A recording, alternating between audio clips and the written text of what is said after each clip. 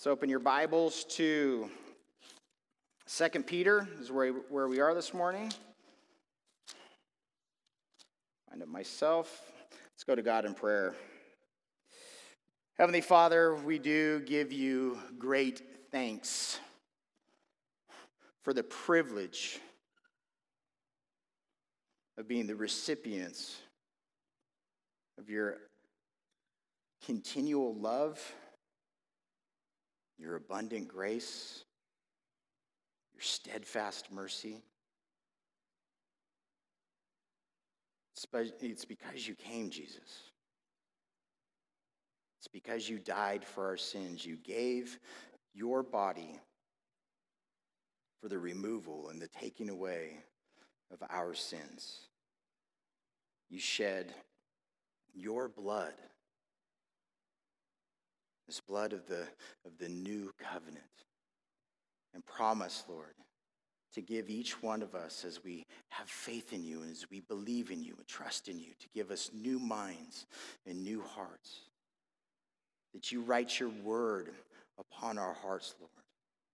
That you, our Almighty God, now dwells in us.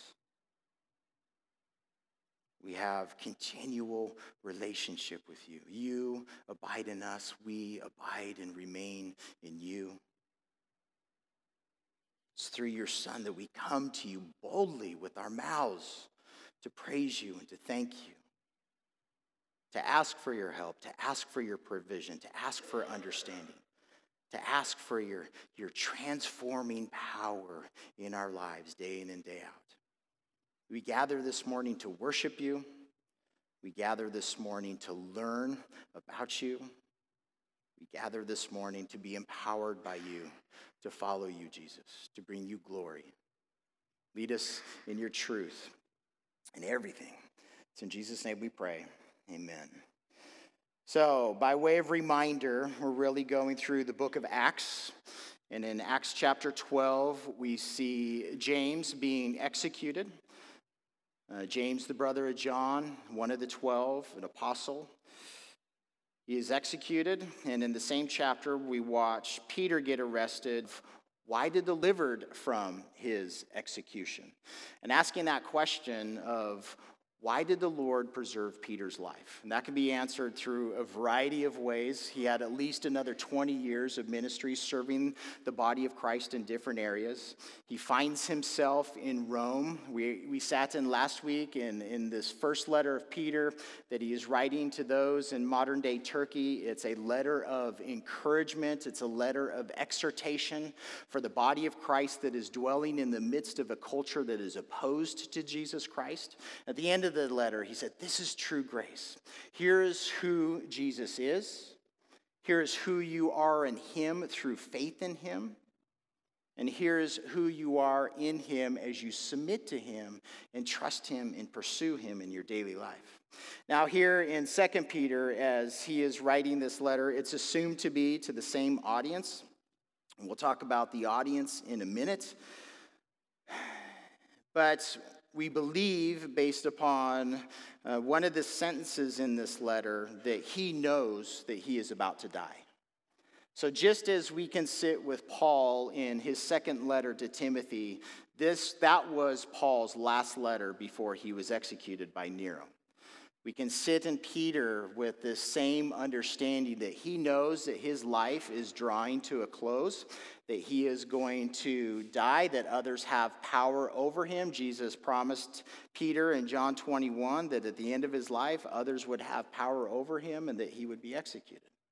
So he's sitting in the reality of he's going to breathe his last breath in this life and he's going to step into an eternity and see Jesus face to face.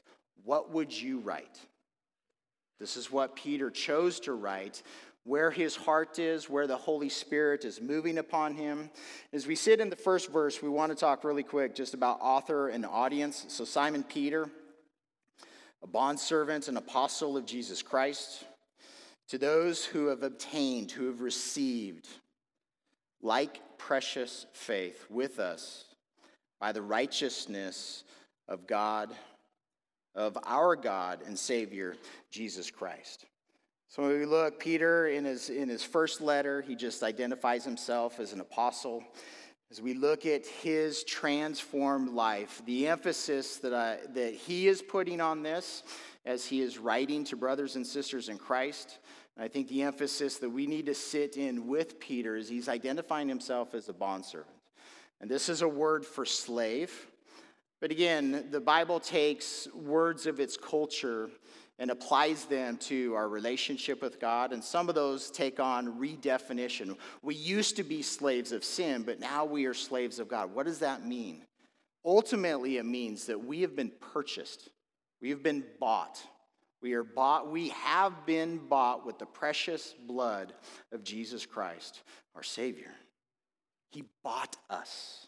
We have no rights. We have no self-ownership. We are his possession. And Jesus told us, whoever wants to come after him, we must what? Deny ourselves. Lay our rights down. Lay our will down. Lay our desire down. So as Peter is writing to these individuals, he's not just coming to them as an authoritative figure, as a messenger of Christ, as a sent one of Jesus, as an apostle. He's coming to them as a brother, as one who knows the grace of God in his own life. Peter knows the transformation that he has sat in. He knows who has purchased him. He's going to bear witness in regards to what he knows about Jesus and what he knows through the Word of God and what he knows about Jesus through life experience. He's writing to these people so that they'll have that witness after he dies.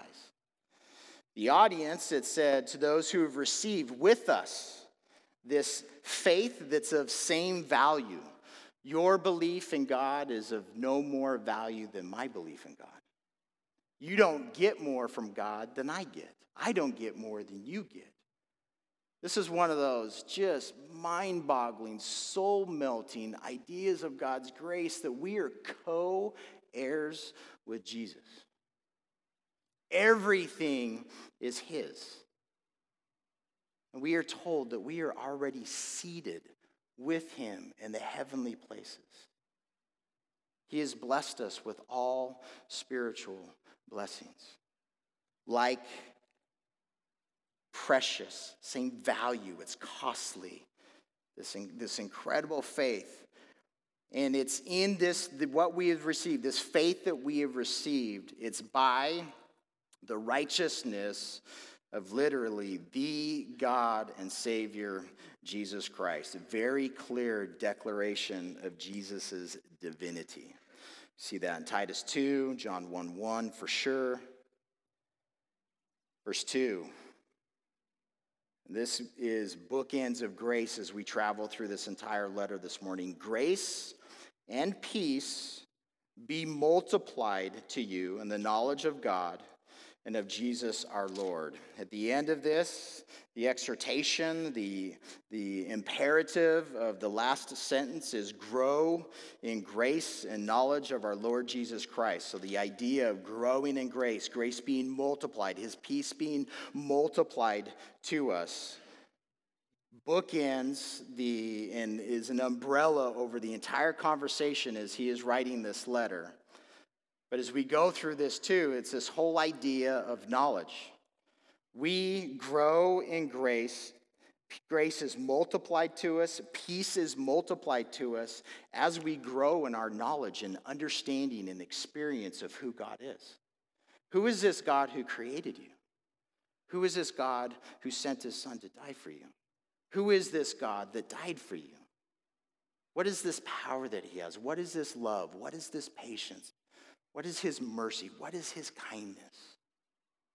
These are things that we grow in. I've been following the Lord for 20 years now.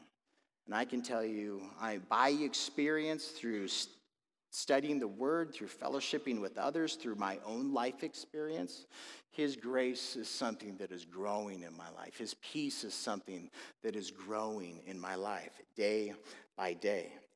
Grace and peace be multiplied to you in the knowledge. Again, this idea of knowledge is going to come up repetitiously because he has a very stern warning for us. the knowledge of God and of Jesus, our Lord, our Master, the one who owns us. All right, two of my favorite verses in the Bible. As his divine power has granted to us all things that pertain to life and to godliness, the devoutness, through the knowledge of him who called us by glory and virtue, by which, so through the knowledge of him, by which have been given to us exceedingly great, very loud, very surprising, and precious, costly promises, that through these you may be partakers. This is our word for fellowship, koinonia. You may share, look at this, of the divine nature, having escaped the corruption that is in the world through lust. We'll pick up the pace here in a minute as we travel through this entire letter this morning.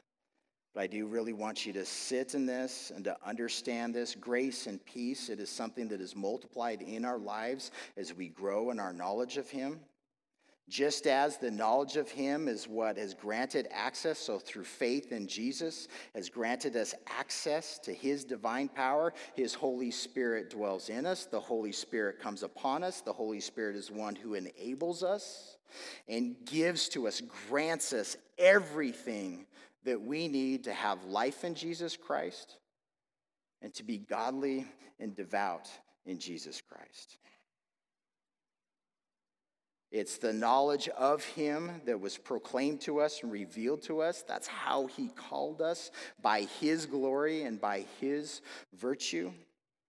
It's the knowledge, the information about him that was given to us, that we sit in these incredible, loud, I can't believe that that's what God is, surprising promises, assurances that we have in Jesus Christ.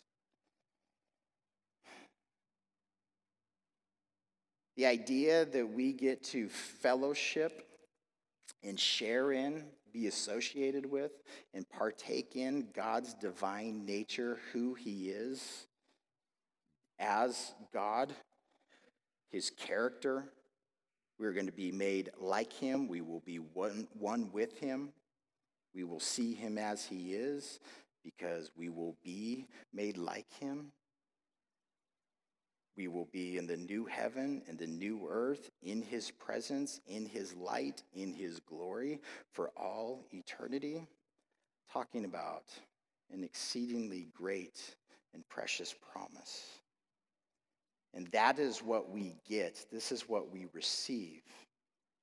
Because he has caused us to escape all of the ruin, the corruption that is in this world through evil desires. And you can sit in evil desire, which is that initial sin of Adam and Eve, desiring something that God told them not to partake in. There was an evil craving in them that they desired that, and they reached out, they took, and they ate. As simple as that, into the whole spectrum of evil lust that is in the world. All right, verse 5. But also, for this very reason, giving all diligence, literally applying with haste, applying with eagerness. The imperative here is add. Add to your faith. Your trust in Jesus, your belief in Jesus, your reliance upon Jesus, your confession of who Jesus is. You, in your relationship with him, you add and allow him to add, to supply, to provide to your faith virtue. Virtue is an excellent character. Oh God, give to us your excellent character. Add to your virtue knowledge. To knowledge, self-control. To self-control, perseverance.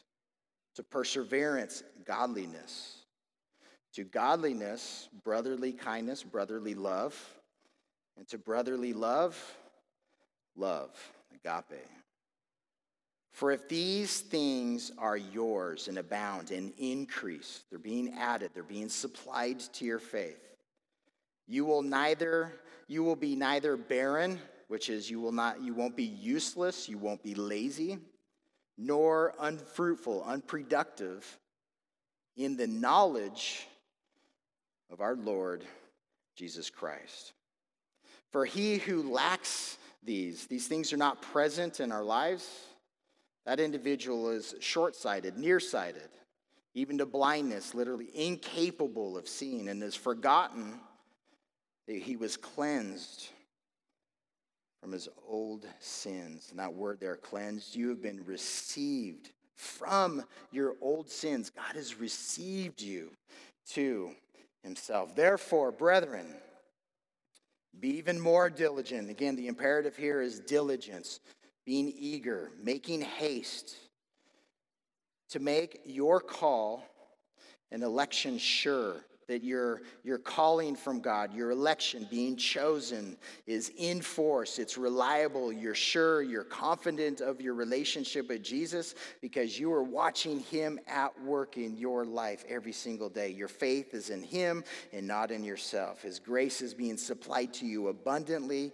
and you are growing and multiplying, making your call and election sure. For if you do these things, you will never stumble. You will never be defeated. For so an entrance will be supplied to you abundantly, richly, into the everlasting kingdom of our Lord and Savior, Jesus Christ. What a promise.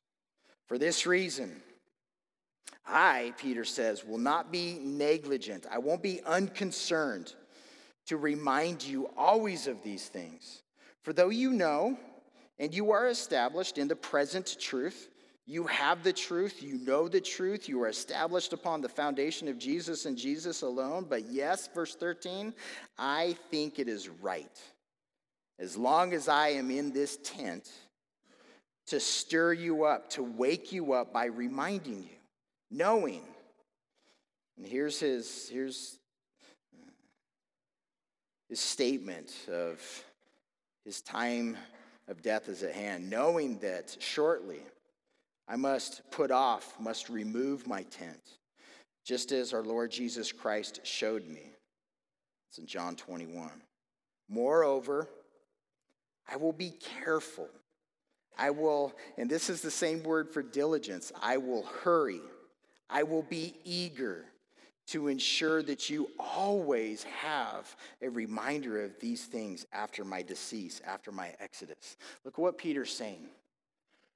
I want you to have these words. I want you to have my testimony about Jesus when I die. I want the words, the experiences that he has given to me, the grace that he has given to me. I want these things to be written down so even after my exodus, you can turn to these words and be encouraged and be reminded and be stirred in your relationship with the Lord. Verse 16, for we did not obey, we didn't pursue, we didn't follow these cunningly devised fables, these myths, when we made known to you the power and coming, the arrival of our Lord Jesus Christ. But we're eyewitnesses of his majesty, of his grandeur. For he received from God the Father honor and glory when such a voice came to him from heaven, from the excellent glory. This is my beloved Son, in whom I am well pleased, in whom I delight. And we heard this voice which came from heaven when we were with him on the holy mountain. So here Peter is letting us know that the words that he made known to them, his testimony about who Jesus is, this isn't some myth. We didn't make this up. This isn't something that we sat around as a group and, how are we going to draw followers after ourselves? This is not some creative fable that we made known to you.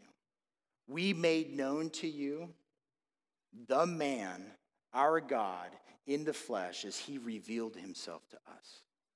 This account that he is relating, this is Jesus on the Mount of Transfiguration. You can read in Matthew 17, where Peter, James, and John are called up onto the mountain with Jesus. And the idea is that we get that who Jesus is on the inside is who he became on the outside in all of his glory and all of his majesty. He was transfigured and illuminated. And as they witnessed Jesus in all of his glory and all of his grandeur and all of his majesty, as they are just left there with jaws open in the experience that they're having, they hear this distinct voice. That right there, that is my beloved Son. I am delighted in him. And as we are in Jesus, this is God's perspective to us. He delights in you because you are in his well-pleasing and accepted Son. Verse 19. And so we also have the prophetic word confirmed. It's reliable, it's in force, it's sure, which you do well to heed, pay attention to. Have a care for it, concern, as a light, as a lamp that shines in dark places, in gloomy places. I love this imagery. Until the daylight dawns, until the daylight shines, and the morning star rises in your hearts. This is a title for Jesus. We see it a couple times in Revelation. Knowing this first, that no prophecy of Scripture is of any private interpretation. It's not somebody's peculiar unraveling of prophecy. It's not of private interpretation. It's not for individuals, but prophecy, it never came by the will of man, but holy men of God spoke literally as they were moved, as they were carried, as they were borne along by the Holy Spirit. Now, before we move on, it's just, I hope you see a theme as we're reading. What is Peter talking about?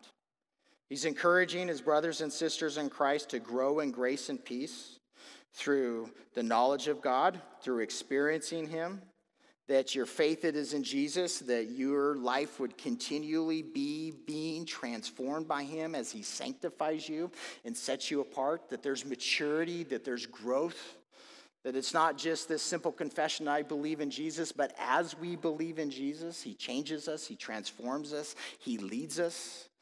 And that is according to not a cunningly devised fable and myth, but what has been made known to us is the very power of Jesus, and not just the power of Jesus, what he did through his life, through his death, through his burial, through his resurrection, and through his ascension, but also the power of Jesus that is coming at his arrival, that is coming in the future. And not only do you have our witness, he is saying, but you also have the declared word of God. God spoke these words through the Holy Spirit as he carried about these men's minds in the Old Testament. These prophecies are written down, so we also have the Old Testament to confirm what we are speaking to you is true. So he's setting something up because Peter's concern, as he is staring death in the face, his concern is for his brothers and sisters in Christ. And the concern that he has for them is that liars are going to come. Jesus, again, Peter is following after Jesus' example in this. Right before Jesus is arrested, and the disciples are asking him questions about his coming, the first words that come out of Jesus' mouth, take heed that you be not deceived. Because many deceivers are going to come. Many false prophets, many false teachers, many false Christs are going to come. And through the words that they speak, they are going to deceive many. They are going to lead unbelievers away from the Lord, and they are going to lead believers away from the Lord. And we're going to sit in that warning as he continues to go on in chapter 2. And listen, as we go through chapter 2, this language is explicit. It is harsh. There is nothing withheld. And again, we are trusting that the Holy Spirit was the one who is moving upon Peter's mind, carrying him along as he is having this pinned down. That what we are reading, he's exposing to us the heart of God. And he's going to bring up a lot of Old Testament examples in regards to the lies that come. And the devil has been there from the very beginning, deceiving. Chapter 2. But there were also, during the time of the true prophets, there were also false prophets among the people, even as there will be false teachers among you, who will secretly bring in destructive heresies. Literally, they are going to introduce into the body of Christ divisive doctrines, is what this word means. They believe this, they believe that, we believe this, we're right, they're wrong. These divisive doctrines and the flavor in regards to this grows. Ultimately, they're even denying the Lord who bought them, refusing Jesus who bought them. And they're bringing on themselves swift destruction. Many will follow their destructive ways, because of whom the way of truth will be blasphemed, will be slandered. By covetousness, greediness, they will exploit you with with fabricated words. For a long time, their judgment has not been idle, and their destruction does not slumber. This is a passage that I take very seriously in my own heart and relationship with the Lord. The language at the end of the Sermon on the Mount, where there are many who call Jesus Lord, many who operate in their lives according to Jesus' name. They do work in the name of Jesus. That when they stand before Jesus, Jesus is going to say, "Depart from me, I never knew you, you worker of lawlessness." We have to know in whom we believe. We have to know who he is. We have to know his truth. We have to grow in these things. If I am left up to the invention of my own heart in regards to how to live life and how to instruct you to live life, and it's just all me, woe is me.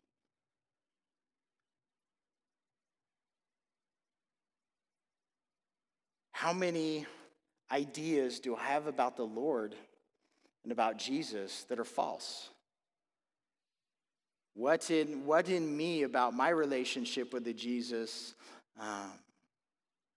may be off? It may be false. In what ways would I teach somebody else to do exactly what Jesus says not to do, or not to do what Jesus tells us to do? So when it comes to a false teacher, again, I submit my mind to the Lord. I submit my heart to the Lord. I'm continually challenged by his word and by his spirit. I trust that he is leading me. I trust that he is growing. God, keep me from being a false teacher. And not only that, but keep me from being deceived by false teachers, because I pursue the wisdom and counsel of others often as I try to understand the challenging things in God's word and the challenging circumstances that we find ourselves in life. But the heart that is coming out of these false teachers, I'm also sitting in Ezekiel, my own devotions, and it makes this, as the elders of Israel are sitting before Ezekiel, God tells Ezekiel to tell them that their hearts are filled with idols. Here they are coming to the prophet of God. They are coming to inquire of the true God. And God tells the prophet to tell them that their hearts are filled with idols. God, may that never be me. When I approach you through Jesus, may Jesus be the only one in my heart. No other idols, no other competition. I have been bought by him. I am owned by him. He is my Lord. Correct me where I'm off, Lord. And the heart One of the words that stands out in this to me is this word exploit. They'll exploit you with deceptive words. This word for exploit means to be in business. They're buying and selling, trading, cheating you. They look at you as a market piece, something to be. They look at you to get something from you rather than give to you, the Lord. Verse 4, for if God did not spare the angels who sinned, a bunch of Old Testament examples that God does not change. For if God did not spare the angels who sinned, but cast them down to hell and delivered them into chains of darkness to be reserved for judgment, Genesis chapter 6, and did not spare the ancient world, but saved Noah, one of 8 people, a preacher, a herald of righteousness, bringing in the flood on the world of the ungodly, and turning the cities of Sodom and Gomorrah into ashes, condemned them to destruction, making them an example to those who afterward would live ungodly, and delivered righteous Lot, who was oppressed by the filthy conduct of the wicked. Literally, he was being worn out by people who were abandoned to their selfish ways. For that righteous man dwelling among them tormented his righteous soul from day to day, seeing and hearing their lawless deeds. Boy, do we sit in a culture like that, where from day to day we see and we hear things that wear us out. Verse 9, the Lord knows how to deliver the godly out of temptations, out of traps, and to reserve the unjust under punishment for the day of judgment, and especially those who walk according to the flesh in the lust of uncleanness and despise authority, literally despise lordship. They are presumptuous, they're bold and audacious. They are self-willed, literally they're self-important. They are not afraid, they don't tremble to speak evil of dignitaries, literally of glories. Whereas angels who are greater in power and might do not bring a reviling accusation against them before the Lord. So as we're reading through this, consider the heart of the men and the women that he is describing as false teachers. And then giving biblical examples of what happens to those who are false and are reserved for punishment, and what happens to the righteous, that even as we dwell in the midst of the ungodly, the righteousness which comes to us through Christ and through Christ alone, God knows how to deliver us. He knows how to keep us. The description of these individuals continues in verse 12, but these, they're like natural brute beasts. They're just doing what's instinctual to them, without thinking, without reason. They're just operating according to their flesh. They're like natural brute beasts, which are made to be caught and destroyed, speak evil of the things they do not understand. They're ignorant and will utterly perish in their own corruption, and will receive the wages of unrighteousness. What are the wages of unrighteousness? Death, separation from God. As those who count it pleasure to carouse, to indulge in luxury in the daytime, they are spots and blemishes, carousing in their own deceptions while they feast with you, having eyes full of adultery that cannot cease from sin. They entice unstable souls. Literally, they're luring, they're baiting weak souls. They have a heart trained in covetous practices. This is one of these ideas when I sit in the new covenant, what has been given to us, granted to us through God's grace is he has given to us a new heart that is being trained in his righteousness. My heart is no longer being trained in covetous practices. Praise God. And they are accursed children. They have forsaken, abandoned the right way, the straight way, and have gone astray, following the way of Balaam, the son of Beor, who loved the wages of unrighteousness.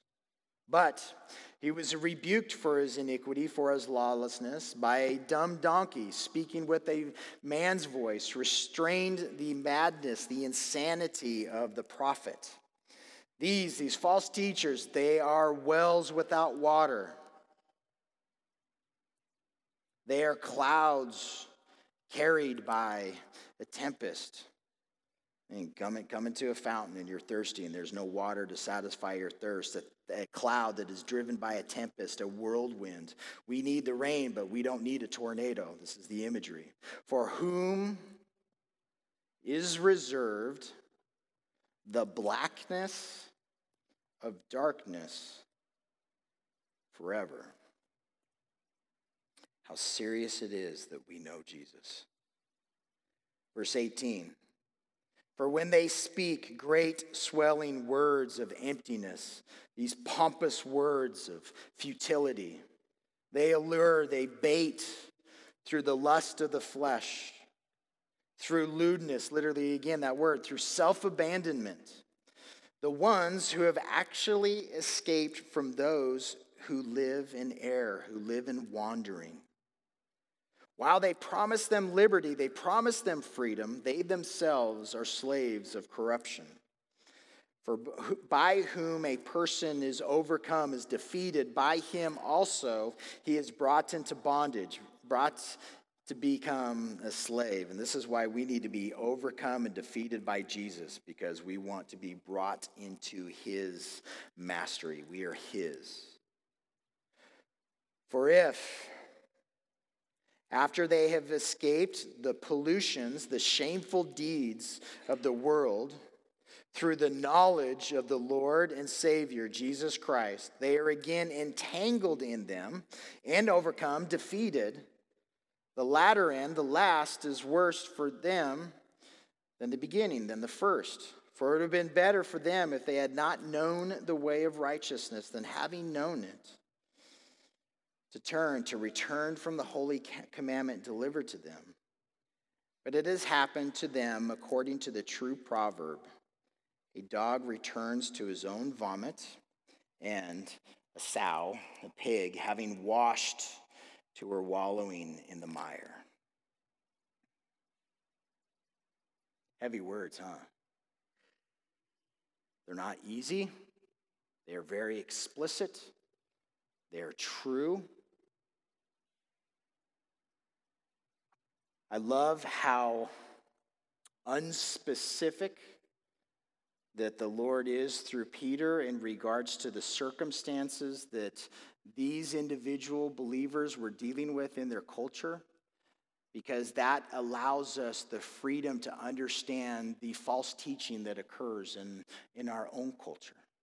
What are the pressures that you have from the outside that speak to you deceptive words, empty words, words that don't free you, words that shackle you even further to your sin, to yourself, to the world, to another other than Jesus? Peter's exhortation throughout this, again, is that we would grow in grace. That growth is supplied through the knowledge of who Jesus is in truth, which is found upon the pages of these words, whether it's Old Testament prophecy and witness or New Testament prophecy and witness and letters. This is how we know the Lord, and this is alone how we know him.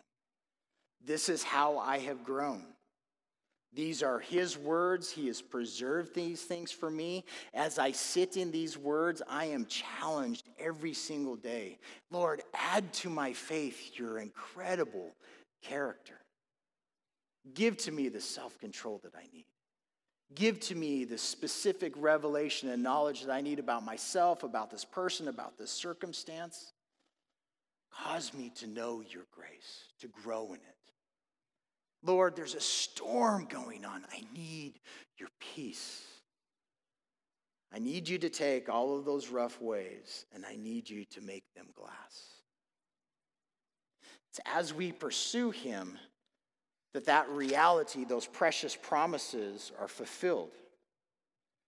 But in our culture and throughout history, false teachers, false Christs, false prophets creep in and they introduce false ideas that have nothing to do with the heart of God.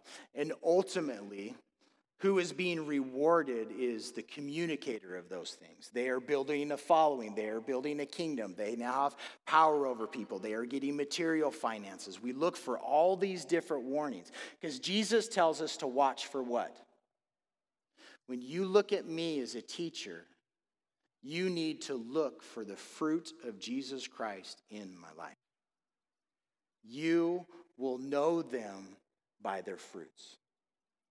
You will know the true and you will know the false by what is being produced in their life. Out of my heart, I will speak words. I will speak words of pride, arrogance, hate, lust, if that's what's going on inside of here. I will communicate grace and love and truth in Jesus, if that's what's going on inside of here. So we listen to the words that people speak. We listen to the words that they communicate. Is that what Jesus would say? Is that the gentleness of Christ? Or is that the let's call down fire from heaven, Lord? Or is that the heart of Satan? Chapter 3, 10 minutes. You ready? Beloved, I now write to you this second epistle, in both of which I stir up, I wake up your pure minds by way of reminder. And again, I love the contrast. In chapter 2, it's talking about them and they. They may be in our midst in different contexts, but they're outside of the body of Christ. And those that know the Lord, he has given to you his pure mind. You may be in confusion, but as you press into Jesus, he'll give you the clarity that you need. Stir up your pure minds by way of reminder, that you may be mindful, that you remember the words which were spoken before by the holy prophets and the commandment of us, the apostles of the Lord and Savior, knowing this first: scoffers will come in the last days. And the last days even being in Peter's context 2,000 years ago. Walking according to their own lusts, their own evil desires. Saying with their mouths, where's the promise of his coming? For since the fathers fell asleep, all things continue as they were from the beginning of creation. God just sent this stuff into motion, and we are here to do whatever we want to do, however we want to do it.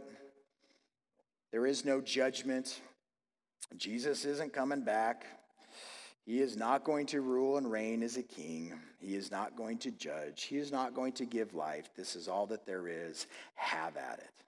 These are their pompous, scoffing words. Verse 5. For this they willfully forget. Literally, they wish to escape notice. That what? That it's by the very word of God that the heavens were of old. In the beginning, God created the heavens and the earth. How? He spoke it into existence. By the word of God, the heavens were of old, and the earth standing out of water and in water, by which the world that then existed perished. We all have the testimony of Genesis, God creating the heavens and the earth, it being perfect and good. We have the testimony of sin and death entering in. We have the testimony of the growth of that sin, getting to the point where the violence and the imagination of the human heart demanded God to wipe out the entire old humanity except 8 people. People intentionally, willfully forget that testimony. Verse 7, but the heavens and the earth, which are now preserved by the same word, the same power of God that created the heavens and the earth, his same word is what is sustaining the heavens and the earth. Listen to this. This world in which we live is reserved for fire until the day of judgment and destruction of ungodly men. Verse 8, but beloved, the imperative, do not forget this one thing, that with the Lord, one day is as 1,000 years, and 1,000 years is as one day. The Lord is not slack. He's not delaying. He has a plan. He has always had a plan and a purpose, and it is being fulfilled. The Lord is not slack concerning his promise, as some count slackness, as some count slowness. But God is long-suffering. He is patient toward us, not willing, not wishing that any should perish. Look at the heart of God. But that all should come to repentance, that they would progress in their life to repent. Why doesn't God judge the evil man and the evil woman? Why does he let them continue to go on in their sins? Because the Holy Spirit is at work in their life, convicting of them of their sin. And for many of those individuals, because God was patient with them, God was patient with me, is still patient with me. I'm not going to be burned up with the rest of the ungodly, because he has granted to me his righteousness. He has granted to me repentance from my sins. I have turned from the old and I have turned to him, and he has granted to me a new mind and a new heart and a new life that abides in him, not just in this world, but in the world that's coming. The day of the Lord will come as a thief in the night. Words of Jesus. In which the heavens will pass away with a great noise. The elements, the stuff that we can see, will melt, will loose with a fervent heat, literally with a burning. Both the earth and the works in it will be burned up. Therefore, since all these things will be dissolved, will be loosed, what manner of persons ought you to be in holy conduct and godliness? Who are you in Jesus? Who are you in your mind? Who are you in your heart? Who are you in your actions? He has granted to us everything that we need for life and for godliness. Who are you in that life and in the godliness he has granted to you, freely gives to you? Looking for, waiting for, and hastening, hurrying the coming of the day of God, because of which, when Jesus comes, there's coming a day that the heavens will be dissolved, being on fire, the elements will melt with fervent heat. Nevertheless, according to his promise, this exceedingly great and precious promise, we wait for new heavens and a new earth, in which righteousness dwells. Go read the last 2 chapters of Revelation, Isaiah 65 and 66 also. Therefore, beloved, looking forward, waiting for these things, the imperative, be diligent, hurry, be eager to be found in him in peace, by him in peace. Be diligent, be eager in your relationship with Jesus. Be eager for his peace, his tranquility. Be eager for his grace. Be found by him in the peace that he has given to you, without spot and blameless, the contrast of the false in chapter 2. And next imperative, consider that the long suffering of our Lord is salvation. As Jesus is waiting to return, I am totally content if he waits another 1,000 years, another 2,000 years. Because his waiting is salvation to those who are yet to come into his kingdom. May the gospel continue to be proclaimed in power, and may many come to repentance, come to salvation. As also our beloved brother Paul, according to the wisdom given to him, is written to you, as also in all his epistles, his letters, speaking in them of these things, which are some things that are difficult, they're hard to understand. Amen? You understand everything you read when you open up the pages of God's word? There's some hard things in here, but untaught and unstable people, they twist, they torture these words to their own destruction, as they do also the rest of scriptures.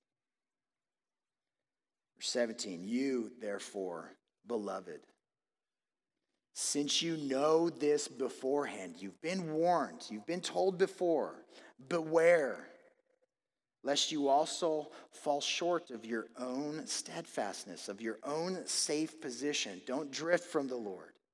Don't fall from the Lord. Pursue him, submit to him, grow in him. Don't be led away with the error, the wandering of the wicked, and the encouragement, but grow in the grace and knowledge of our Lord and Savior, Jesus Christ. To him be the glory both now and forever. Amen. Heavenly Father, we want to give you great thanks for preserving Peter's life. Had you allowed him to have been executed by Herod, we want to have this incredible letter, Lord.